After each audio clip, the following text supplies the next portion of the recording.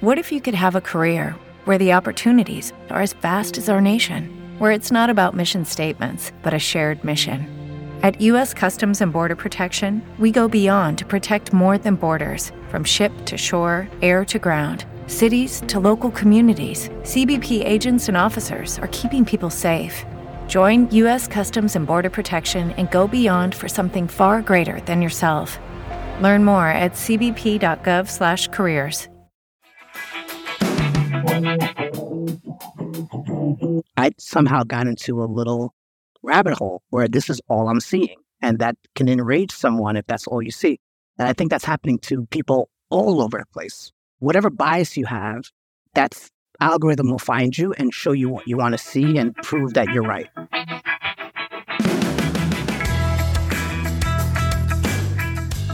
Hi, welcome to the Mark Divine Show. I'm your host, Mark Divine. On this show, I explore what it means to be fearless by talking to some of the world's most compassionate, courageous, and resilient leaders, folks from all walks of life, stoic philosophers and entrepreneurs, cognitive scientists and nutritionists, and folks who've climbed the corporate ladder. My guest today is one of those ladder guests, Errol L. Pierre.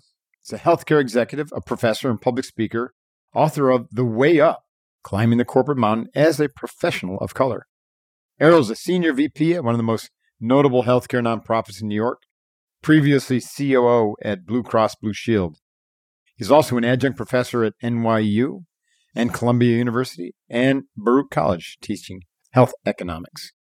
He's an in-demand speaker on leadership, diversity, and healthcare, and has addressed hundreds of audiences, to include the National Urban League for Young Professionals and Fordham University. He's got a bachelor's degree in business administration from Fordham and a master's in health policy from New York University, and recently completed his doctorate in business administration from Baruch College. Before I get into the show, I wanted you to know that I'm opening up slots for our Unbeatable Coach certification and our Unbeatable Team for 2024. The Unbeatable Team is an amazing year of transformational training. It's where I direct my full attention and time in coaching and training. I don't do it anywhere else. It's here in the Unbeatable Team that I can give my full attention to help those deeply committed to transforming to become uncommon in a world that you know is rapidly collapsing into fear, moral relativism, and mediocrity. We meet virtually every month as a team, come together 4 times during the year for 3 days of powerful in-person training and practice, and I'm here to help you break through any barriers and to crush all of your goals for 2024. So if you're ready to go deep with me and willing to do the work, I can guarantee amazing strides will be made. Go to unbeatableteam.com and unbeatablecoaching.com to learn more about these unbeatable events. Now, back to the show. Super stoked to have you today, Errol. Thanks for being my guest on the Mark Divine Show. I really love to start these shows just by understanding kind of where you're from originally. What were some of the foundational things that happened in your life that shaped you, the challenges, the screw-ups, and the successes that got you on your track? Could go so many ways in life, right? Single decision here and a single bad influence there, and boy, man, we could be toast. Give us a high-level overview of the formation of Errol. Sure. So I always start with my father because he's been so instrumental in who I am. So he is a Haitian-born immigrant that somehow, some way made it from a tiny town in Haiti called Gonaïves to New York City. Wow. When was that, by the way? 1969. That was back when Haiti wasn't even as bad as it is today. I mean, that was probably, it's gotten a lot worse, hasn't it? It's definitely gotten worse. But when he was there, before he came over, there was a ruler that they called Baby Doc. He was the son of Papa Doc. And so it was pretty bad back then, there was a despotic, dictator that was ruling the country. And he somehow made it out to America as an immigrant and had a dream of being the most selfless man that I know to create me. I start from that. So I grew up in New York, luckily, because if I was born and raised in Haiti, my total life would be totally different. So luckily I was born on these shores, land of the free, and just saw a man tirelessly work morning, noon, night. He left for work at 4 a.m, came home after I was at bed, had multiple jobs, had a small business that he used to take me out to do. And I just watched this guy never complain. that's really where I got my values from, around work ethic, because, my worst day is nowhere near anything that he's ever, it's like nothing. It's negligible compared to what he's went through. Wow. So it puts things in perspective. And he was cleaning offices, cleaning houses. He was making sometimes $5 an hour, when he first got here. And so when I hear minimum wage, it's like $15. Right. Yeah. It's like, I'll take that, compared to what my dad was going through. And he was selfless. He put my mom through school. So he was working full time while my mom went to pharmacy school. He put a roof over our head. I didn't know that we were wanting anything until you compare yourself to your friends. Mm-hmm. But if I didn't compare myself, I always had food, always had a shelter over my head. So that's kind of how I grew up. Work hard, keep your head down, stay quiet, be fortunate, understand your blessings and understand how fortunate you are to be here. And that's kind of my foundation. Wow.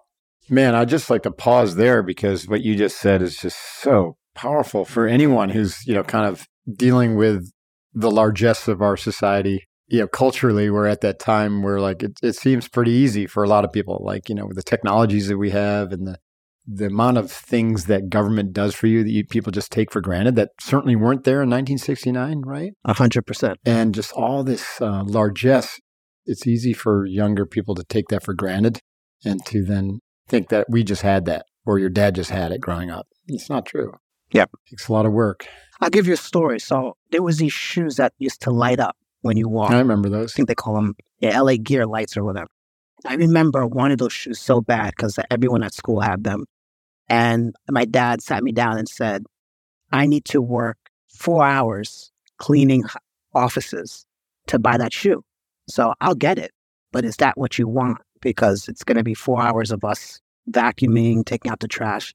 And so early age, I was 12, 13, 14. He didn't say no. He actually brought me into the decision-making to say, these things don't just grow on trees.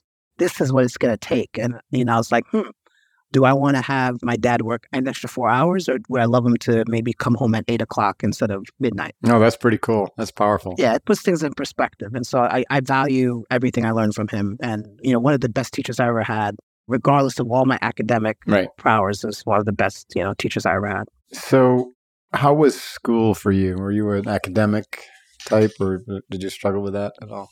Yeah, I was one that too smart for my own good.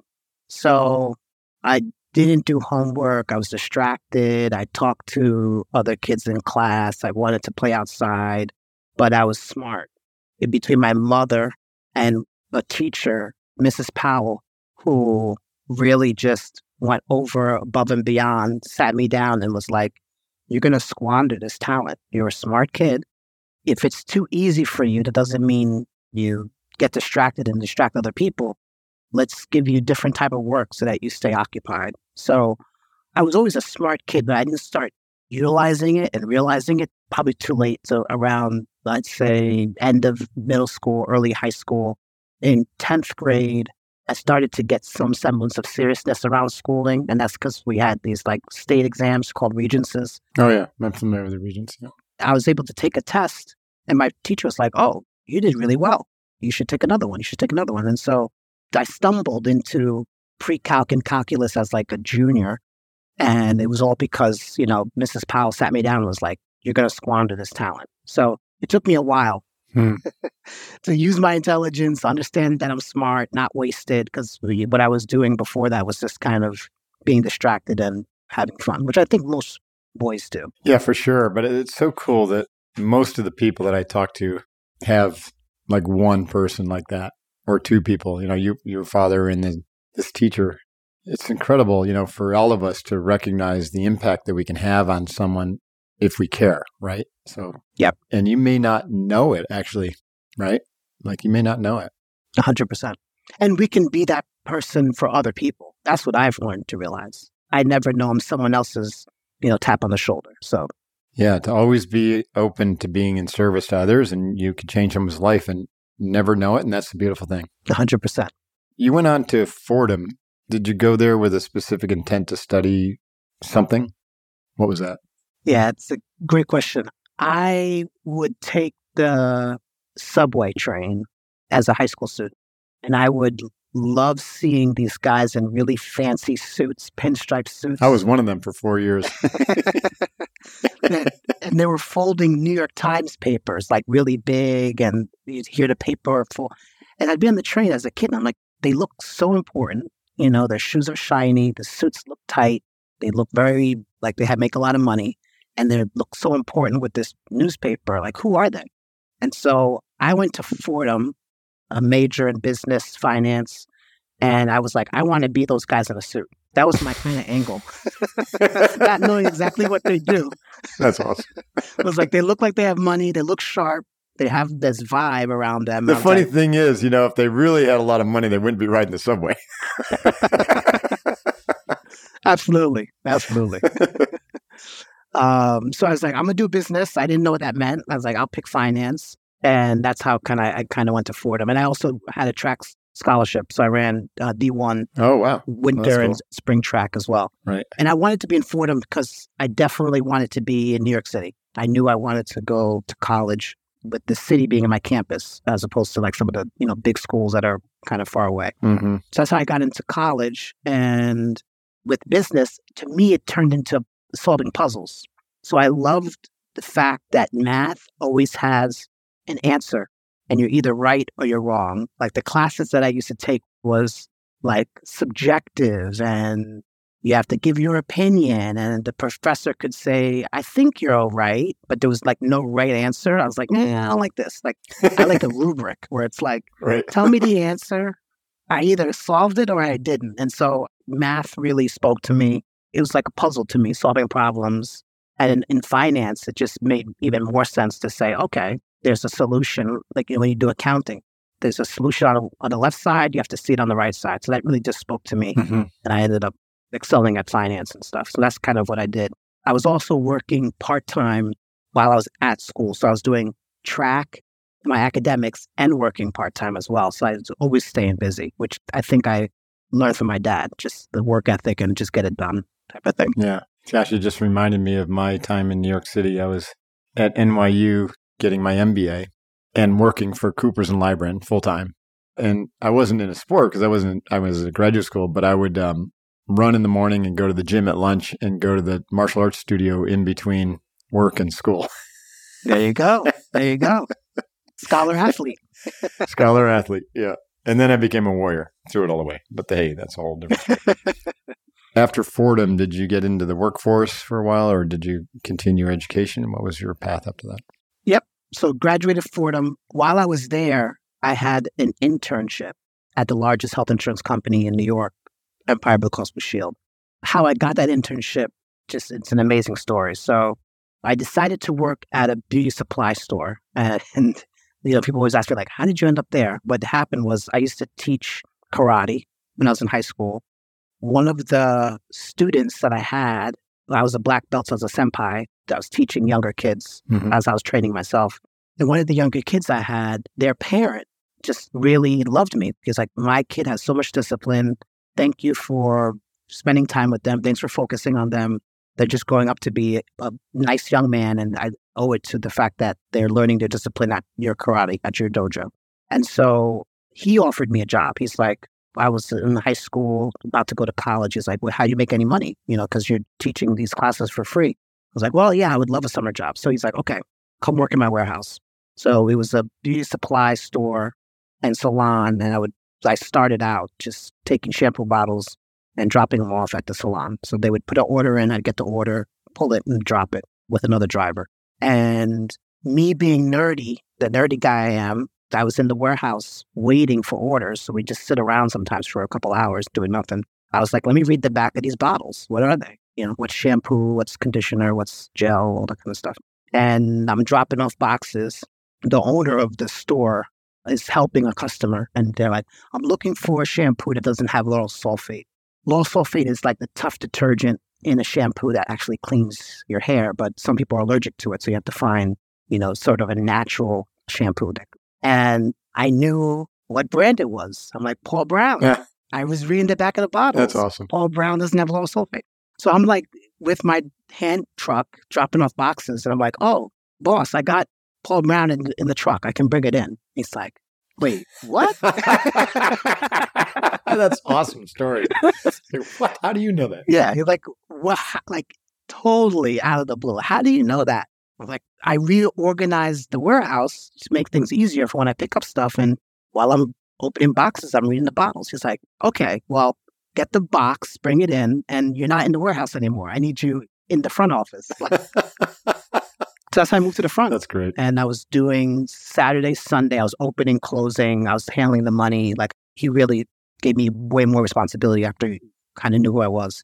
And that's how I met the chief operating officer of Empire Blue Cross Blue Shield. She would go to that salon, and I would have never seen her because I was in the back doing, the stock room and in the warehouse. But because I got moved to the front, I was able to see her. She's the one that asked me for my resume while I was junior in college, still working at that store.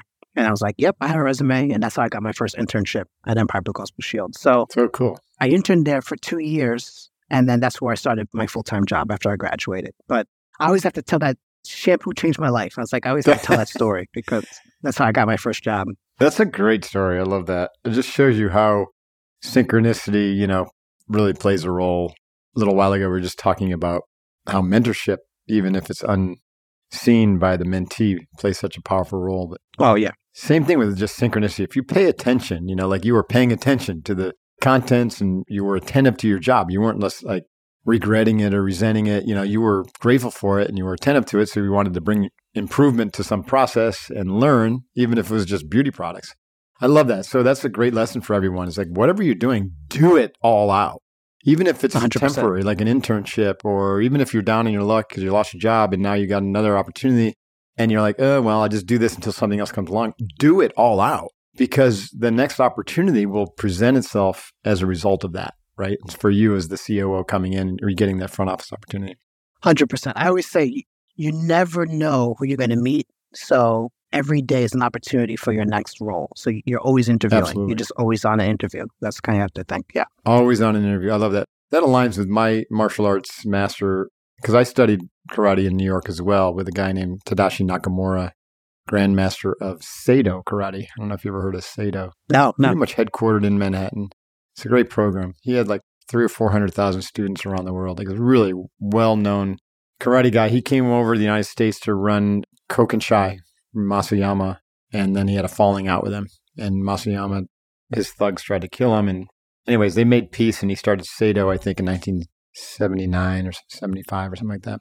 At any rate, he was also a Zen teacher, and so every Thursday night he had a Zen class, so the senior students would go, and I ended up joining that as a white belt. And he would give these little chalkboard talks at the end, little koan lectures, And one of them was one day, one lifetime. And that was basically what you just described. It's like every day you have an opportunity to determine the rest of your life.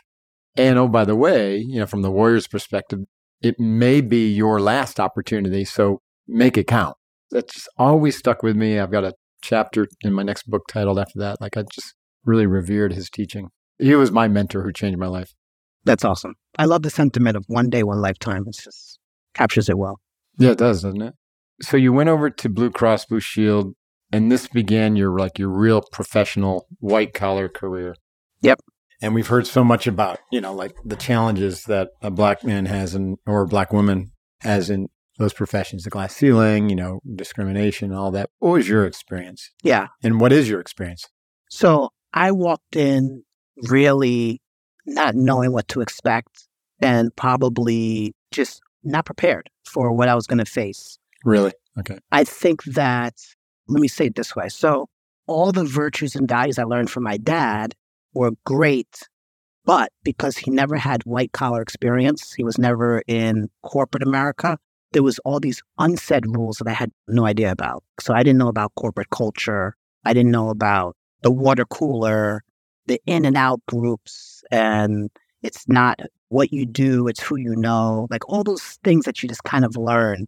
I didn't know. So I came in eyes wide open, assuming the egalitarian system, right? Like your dad taught you, right? Exactly. You work hard and it pays off, right? It's a type of thing. I wouldn't say that I've dramatically faced discrimination. I wouldn't say that. But what I think that I learned is, wow, it doesn't matter how hard I work.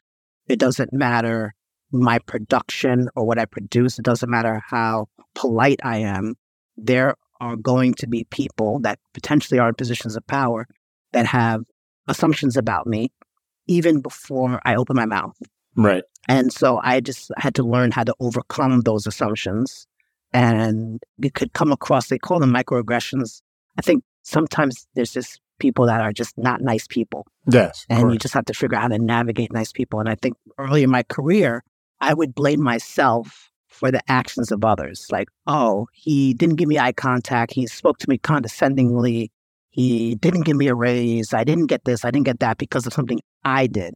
And I think I had to mature over time to learn that sometimes these things are out of my control. It has nothing to do about me. It's them. Right. So that was one of the big lessons for me. The other thing I did was attach my value to how I was perceived that I was doing at my job. Mm-hmm. So if I got a very good rating and a good bonus, I was like, I feel really good because the company says I'm good. But then if you don't have as good of a year or you do struggle on a project, I literally was like getting depressed. Like, oh my goodness, I have no self-worth because this project at work went south. And that's totally unhealthy to attach your personal value to a project or personal value to work. So I think early on because I did not have a mentor, I did not have anyone around me that knew how to navigate corporate America. I didn't know about corporate culture. I didn't know about all the unsaid things that occur.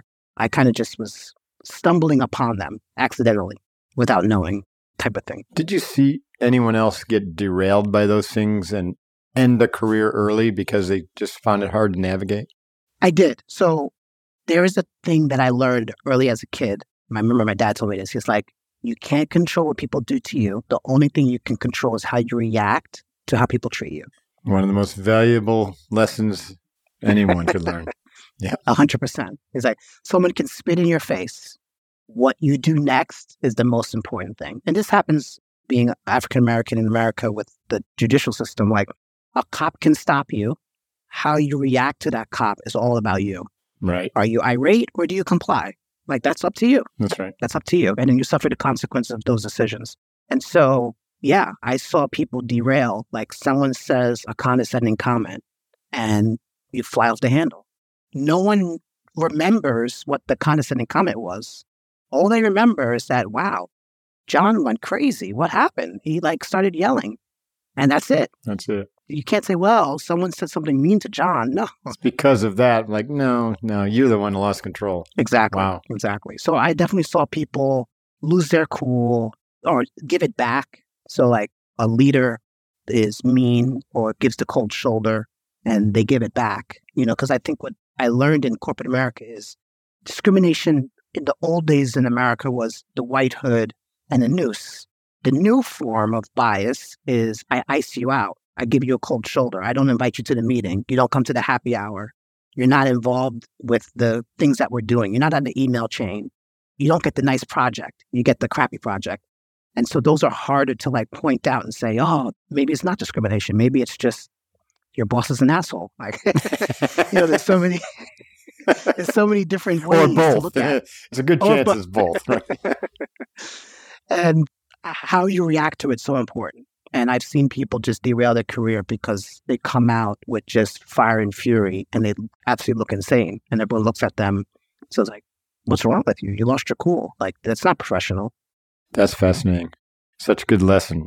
Emotional control is really, really important. It doesn't mean you can't fight for justice and do what's right, but losing control in that moment is not going to get you there, right? It's not going to help anyone. 100%. Yeah, that's interesting. I'm at Pepperdine getting my PhD in global leadership and change, and I hear a lot about critical race theory, and it's just taught as if it's just gospel. It's just like, don't even question it. It's real. I'm white, so I don't see it, but I could see it if I could look from someone else's perspective. I could probably see it if someone pointed out where it existed or how it existed. And I haven't studied it much either, but I'm just curious. What do you think about the systemic nature of racism in this country? Yeah, it's a great question. So this is the way I think of it. So you have a group of people that came to this country and they were here and for a generation. So you're talking, they came in the early 1800s or maybe late 1700s up to 1865. when slavery was finally ended, and they were not allowed to read. Reading would be a form of punishment. You have a generation of a family that's here that was not allowed to read. Plus, what happened with the purchasing of slaves was families got separated. So people would say, I want that big guy and I want that girl. And so they were separating families as they chose who they wanted to be on their plantation. So you have separation of family where we know how important the family unit is. Right. And then you have lack of education because we knew if slaves knew how to read, they would revolt. So we have to keep them not from reading so that we can keep them subjugated, right? So, okay.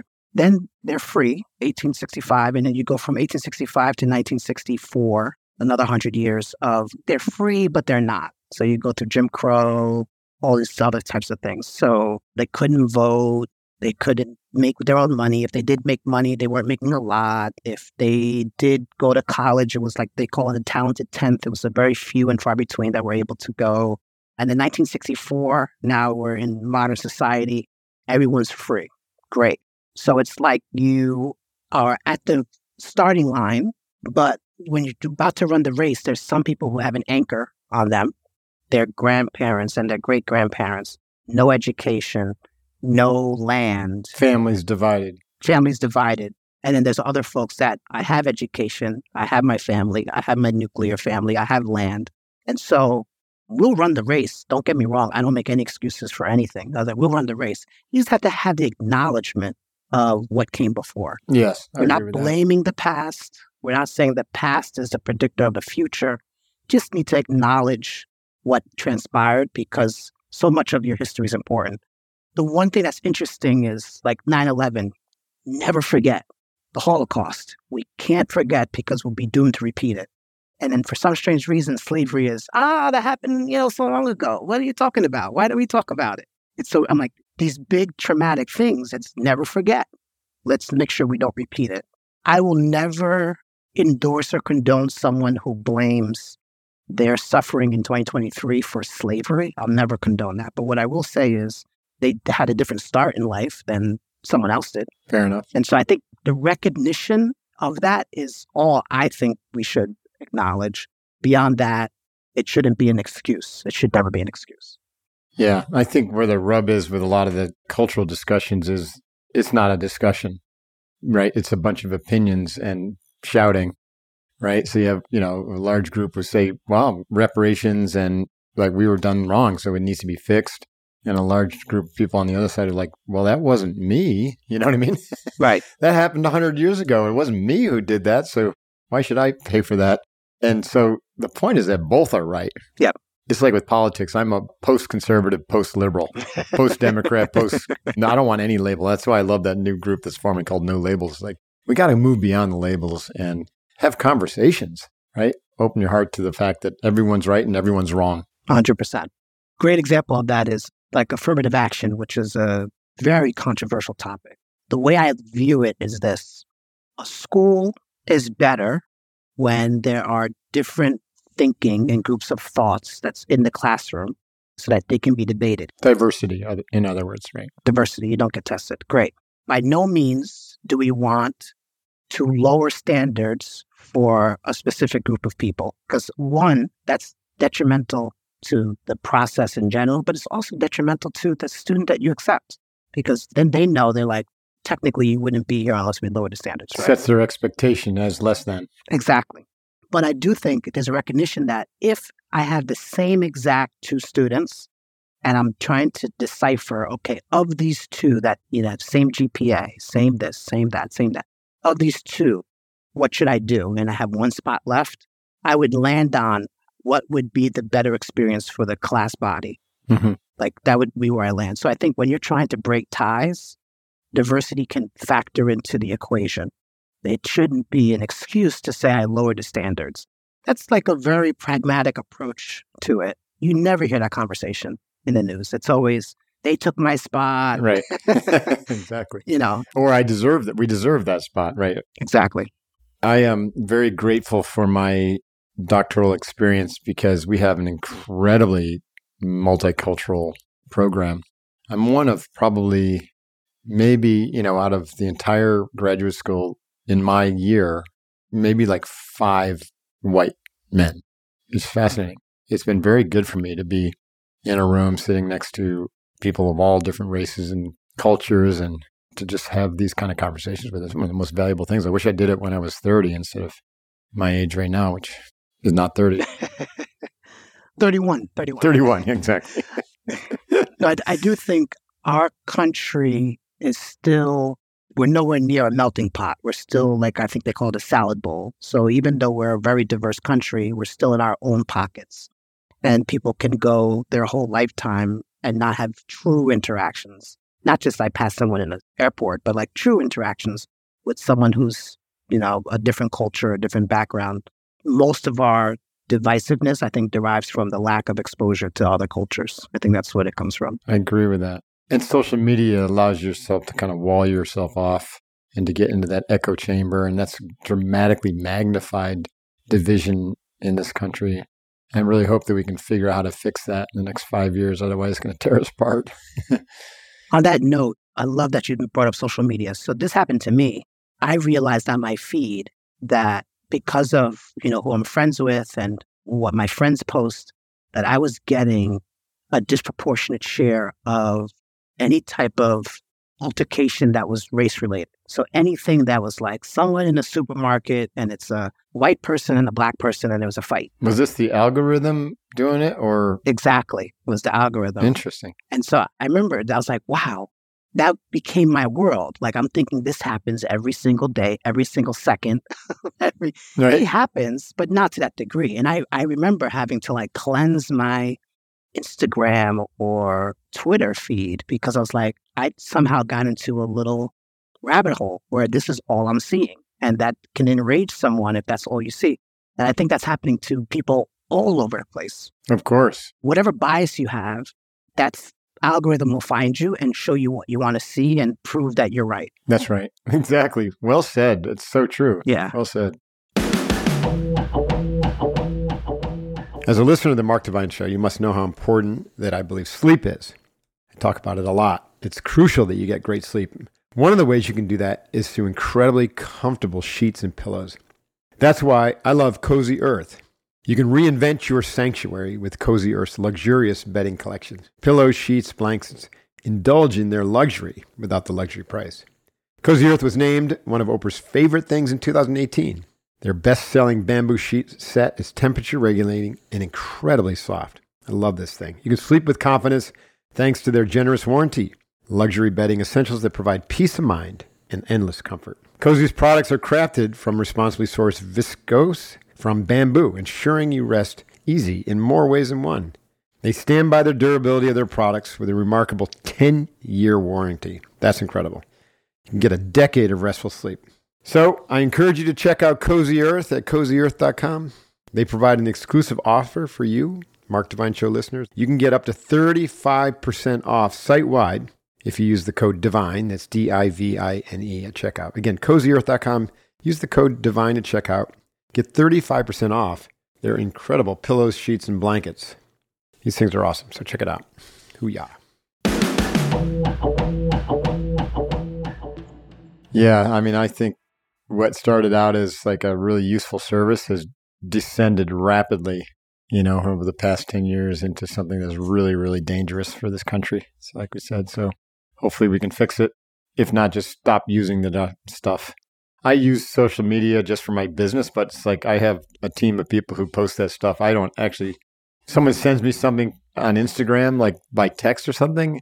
It takes me to the page and it says I need to log in. I'm like, nah, I don't log into that. You're better for it. Exactly. You're better for it. So your book is called Way Up. Tell us about the lessons or stories. I know we've already covered a few, but like what were some of the other insights that you wanted to share to help other professionals like you kind of succeed at a high level and navigate some of the issues of diversity, equity, inclusion, and bias and nasty people, who just don't see things your way? Yeah, 100%. So I think the first thing is the way up, climbing the corporate mountain as a professional of color. The first thing I wanted to call out was that it is a mountain. It's not a corporate ladder. That's an interesting distinction. Yeah. For you, it's a mountain, right? Maybe for a white guy, it's a ladder. It's just one rung at a time. Every screw up, you get promoted. So I called it out because I said, I wish when I started my job as entry level, I knew it was a mountain. I knew that I had to prepare for this climbing of a mountain. So I actually start out the book talking about my trip to Thailand, where I was in Chiang Mai and climbed Doi Antanan. And it was like, man, when you do a mountain climb, like you have a guide, you have extra food, you have change of clothes, you have all these different things to prepare for the trip. And here I am coming into entry-level role in corporate America, just like showing up in flip-flops. Like, hey, I'm here. Shorts on and flip-flops. Yay. If you really want to play in this sphere of corporate America, you got to understand the rules, and you have to understand this is going to be an arduous trip and trek, and just get prepared for it. That's the first piece. The second piece, this is like one of my favorite phrases. So have the courage to make a million mistakes and the wisdom not to make the same mistake a million times. Yeah, I love that. And so what happens is, so you're a person of color, you join corporate America, you look around you, there's not a lot of people that look like you. So immediately you're kind of now a little bit quieter because you feel like you don't know who to talk to and how to feel like you feel included in things. And that could be your assumption of what people are doing, and that could also be what people are doing. So you have to kind of check that too. And you're then least likely to take chances. You're least likely to raise your hand and ask for help. You're least likely to make mistakes because now you're just all in your head on, do I fit in? Am I accepted? That can derail a career because I tell people, your peers are not thinking about if they're accepted. They don't care. They're just doing their work. And then now you're using your mental capacity to worry about if you're accepted, which means you can't give 100% to your job because you're distracted on trying to think if you fit in. And so to have the courage to make a million mistakes is, even though you feel like you're the other, even though you feel like you don't belong, even though it's awkward, even though it's uncomfortable, get very comfortable being uncomfortable and make mistakes. Make mistakes. To make mistakes means you have to take risks. You have to take risks. So raise your hand, ask for the tough jobs, say you want to do it, meet new people that you would never talk to. If you're at a happy hour, don't just sit in the corner with the people that you feel comfortable with. Like, go meet someone new that doesn't look like you and like really get out there. You have to put yourself in a position where you can make mistakes. And then the second piece of it is, the wisdom not to make the same mistake a million times. If you make 100 mistakes, that's 100 new lessons. And so you're going to be that much smarter than the other person who's playing it safe. But if you make the same mistake a million times, then you deserve to be fired. So shame on you. Shame on you. So you got to learn from your mistakes. Don't just make them. You got to learn from them, type of thing. Yeah, we used to say in the SEAL teams that there's no such thing as failure, just a failure to learn. Exactly. That's a great way to say it. Yeah. And then the last big lesson is really, one, the importance of mentorship. And so I talk about in the book where the term mentor comes from. Homer wrote the Odyssey. Odyssey is about Odysseus. He goes, fights in the Trojan War, leaves his son Telemachus behind. Who does he trust to raise his son? A man named Mentor. And I think people don't understand the gravity of what a mentor truly is. They don't think of it as like, this guy left his son for a couple of years and trusted one man to raise him. That's a mentor. That's a mentor. Right. So at work, when you're like, I have a mentor, it's like, is he really your mentor? Like, is this your trusted advisor, father-like figure that's taking you under their wing to show you the ropes? Or is it just a guy you get beers with to complain about your boss? Like, there's a difference. And so just trying to explain like what a true mentor is. And if you have one that's like that, you have to be a good mentee. So I actually have a whole section in the book that explains, before you even ask for a mentor, are you ready to be a mentee? Like, are you ready to have the agenda ready for your mentor? Reach out to them, have respect, keep things in confidence with them. Like, are you ready for that type of relationship? Mm-hmm. So that's one of the big lessons too. How did you find your mentor? How did that come about? I got lucky.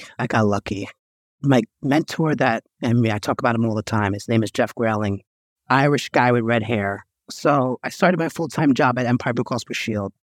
Little did I know that when you buy a suit, the pockets are sewn in when you get it, and you're supposed to undo them. Right? I didn't know. So I'm there my first week, my first 2 weeks. He introduces himself. He was the VP of the department. I was like a entry-level analyst. And he asked me if I wanted to come get coffee with him. We got coffee, started chit-chatting. I was nervous as hell because I'm like, he's a VP. I don't know what to say. I don't want to sound stupid. And he made me feel very comfortable. It was very relaxed. He's like, you want to stop in to Brooks Brothers with me? I was like, yeah, sure. So we go into Brooks Brothers and very politely and cordial was like, hey, when you get these suits, the tailor will open up the pockets for you, then you can use them. And, where you put your pocket square, those get opened up too. And then in the back, you get a double vent suit. They put little clasps on them and you just open them up. And it was like the nicest tutelage and the nicest way to provide feedback. That's like, I see you in the office. I see you got your nice new suit with the buttoned up pockets. You got to unsew them and open them up. That's awesome. Ever since then, we were off to the races.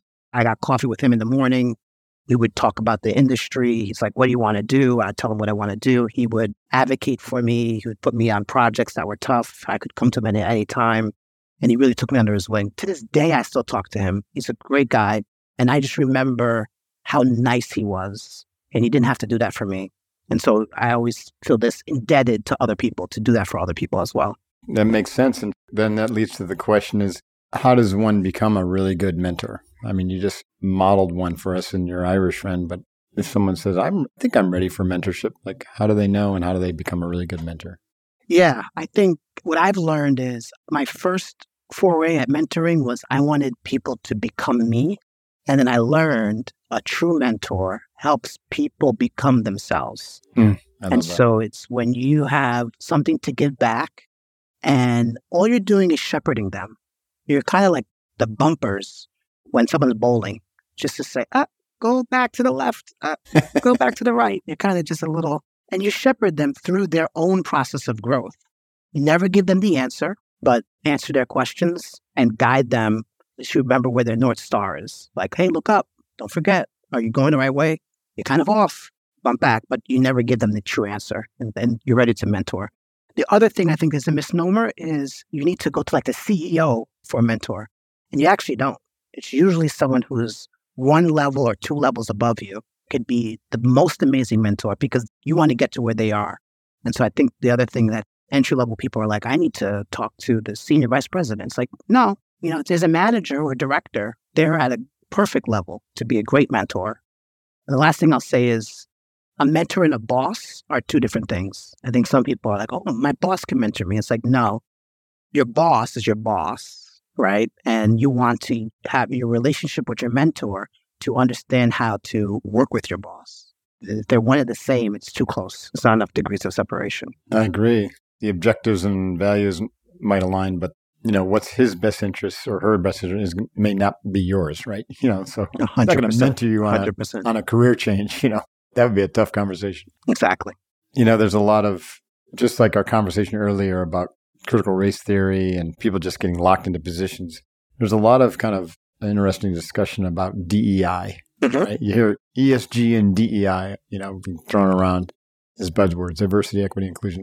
My perspective is it's really important. I'm in concurrence with you that diversity always trumps homogeneity, especially diversity of opinion and diversity of cultures and all sorts. If you have diversity without inclusion, then that gets shut down. Yep. All the benefits start to go away. So this is where you start to see that diversity and inclusion do go together, right? They're hand in glove. And then equity, right? It's like, okay, yeah. I mean, why is it that pay is 20% less or whatever it is, 14% less for, one group over another when they do the same work? That doesn't make any sense. So we got to fix that. But it's like, I know there's a lot of statistical weighting and stuff that gets in there and people fight over that. But I'd love to, as a senior executive now, after this long mountain climb of yours, what's your take on diversity, equity, inclusion? And how do we bring out the best of what those words really mean so organizations can flourish as a multicultural organization? It's a great question. And I love the question and to give this a lot of thought. So I think what our country unfortunately did wrong was post George Floyd, post COVID, we ran to diversity, equity, inclusion. And so if you look at the stats, you can see in the headlines, the chief diversity officer role skyrocketed after 2020. They hired all these people to come in. They hired all these consultants to come in. And then the first thing they did was bias training. And so then they told all of their employees, you're bad and you're to blame for why America's the way it is. Right. And so... No, it's funny because that's exactly what happened. I didn't, I own my own company, so we didn't do that. But I just heard a lot about it, especially in the government, like in the military. And they're like supposed to be fighting, getting ready for a war. And they're sitting there doing this crazy training, learning about how bad they are. And the crazy thing about that is we knew these companies didn't have as much diversity. So the message was going to the dominant group. And it's you're going to tell 80% of a company that they're bad and they're the reason why the company is not good. So I think that was the total worst way about it. This is my value proposition for DE&I. McKinsey did 3 studies in 2014, 2016, and 2018 to look at Fortune 500 companies that have the highest profit margin. In every study, they found the most diverse companies performed the best. And they performed 30% better than any other company. So any company that had more diversity, equity and inclusion keeps your diversity, because if you don't have those two, then you're going to lose your diversity. They performed better. So now you hook in the CFO. Now you hook in the CEO. Oh, this is not just window dressing and something nice to do. It's not bottom line impact. It's bottom line impact. Because anything that's nice to do when the recession hits is the first thing to go. So when we started laying off people after COVID, what was the first people to go? It was the chief diversity officer. Because this is on the liability side of the ledger, so we can cut. And then it's not revenue generating. Versus having a conversation to say, these Fortune 500 companies like American Express have diversity. They're trumping Visa and MasterCard in earnings per share and in growth and all these different metrics. So you have to set the basis on, this is not an altruistic thing to do. This actually drives to the bottom line. Right. Okay, cool. You get over that. Then someone says, well, why? Maybe it's not the diversity. Maybe it's just those companies perform well. The reason why is because diversity brings in different thoughts, which means you eliminate groupthink, and everyone has bias. So when you have multiple biases, you're able to mitigate bias better. Interesting. Right? So these companies that make these really dumb mistakes, they launch a product and they get egg on their face because people are like, I can't believe you were so insensitive. Yeah, like Bud Light recently. Exactly. So I can tell you that those issues happen when there's groupthink. And so you only make those decisions at a corporate level. When no one's saying, that's stupid. Right? And the way you get there is because there's groupthink. Right. That's why these companies perform better, because they have different people around the table that have different opinions, and they're fighting and they're gnashing it out. It's not pretty. I think people think diversity is pretty. No. Diversity means there's more angst, there's more discussion, there's more disagreements, there's more input from different sides, but you get to a better outcome. It's like pressure makes diamonds. So whatever idea you have, it's going to have a multitude of people that say something about it, and then you're going to come out with a better product. And I think explaining that diversity is not pretty, it's messy, and it's disagreements, but you're better for it. And then 2, this is a bottom line play. Do we want to make money? Don't we want to make money? Yeah. Let's make some money, right? I think that's the better way to talk about diversity, equity, inclusion versus this bias training that people always do. It never works. It never works. That's great. I love that discussion. And not only does it make for better decisions, but it makes you a better person because, you get out of your own little echo chamber and 100%. Your ideas have to stand the test against people who have completely different perspectives in life. And so it grinds you down too. And you get stronger from that, and you get less sensitive to every single word coming out of someone else's mouth being a wound, right? And that's we had to get real tough real quick in the SEAL teams because, we took risk at such a high level that we were always screwing up, but the consequence could be really high. So the feedback was extremely direct. And if you couldn't handle it, you are gone. Yeah. So anyways, I think a diverse organization, like you said, is not all kumbaya sitting around and, we just have this suddenly coalesce into this diverse viewpoint. No, it's sausage making on the way there, and it makes everyone more resilient in the process. I was going to say one piece, as you said that, it just dawned on me. So one thing that happens is, human nature is that people, for some strange reason, human beings are tribal. If there's white people and black people in the room, maybe the white people will huddle together and the black people will huddle together, just because they just feel a form of comfort. Now, if everyone's white, I'm just making this up, maybe the urban people, the people from urban neighborhoods that are white, coalesce together, and then the rural white people will coalesce together. And so, like, it doesn't matter who's in the room. Human nature is we're going to divide ourselves into and try to find our clusters, right? Yeah, that's interesting. That's human nature. So rather than trying to demonize it, like, why do you always hire women? It's like, well, it's a female, and so she hires lots of women. Like, rather than demonizing it, say, let's have a diverse leadership team. So if they all hire people that seem to be in their tribe, at least the leadership team is diverse. So then all the employees that they hire will be diverse. And that's another way to get at it too. Like, human nature is human nature. People do like to coalesce around who they know. We have to be aware of it. We have to make sure that it doesn't mean that we're hiring unqualified people, right? You want to make sure they're qualified. But the nature of when you have more diverse leaders, you're going to naturally have more diverse employees. That's the other reason to do it too. So what's next for you? Like, you have aspirations to be CEO of Blue Shield, or what's on your plate? Yeah. So I ended my book with, let's keep climbing and reach the top together. My journey has not ended. I'm a senior executive, but I haven't got to the CEO level yet. So I'm definitely charging towards that. I also want to amplify all the messages from the book. And so I do mentoring. I will talk to anybody. If they find me on LinkedIn or wherever, I'll always be happy to have breakfast with someone and try to just share with them my story. But the book I was able to reach so much more people than I could. And so I just want to amplify the voice, because there's a lot of people out there that feel stuck. They feel like they can't move. They've done everything. And hopefully this is a breath of fresh air for them. So that's also what I want to just keep doing. And in teaching, I love being able to see new students and sort of have a hand in how they think about the world moving forward. But that's really the 3 goals I have moving forward. That sounds awesome. Best of luck with all that. And we're here to support you in any way that we can. And so your book, The Way Up, Climbing the Corporate Mountain as a Professional of Color. I love that.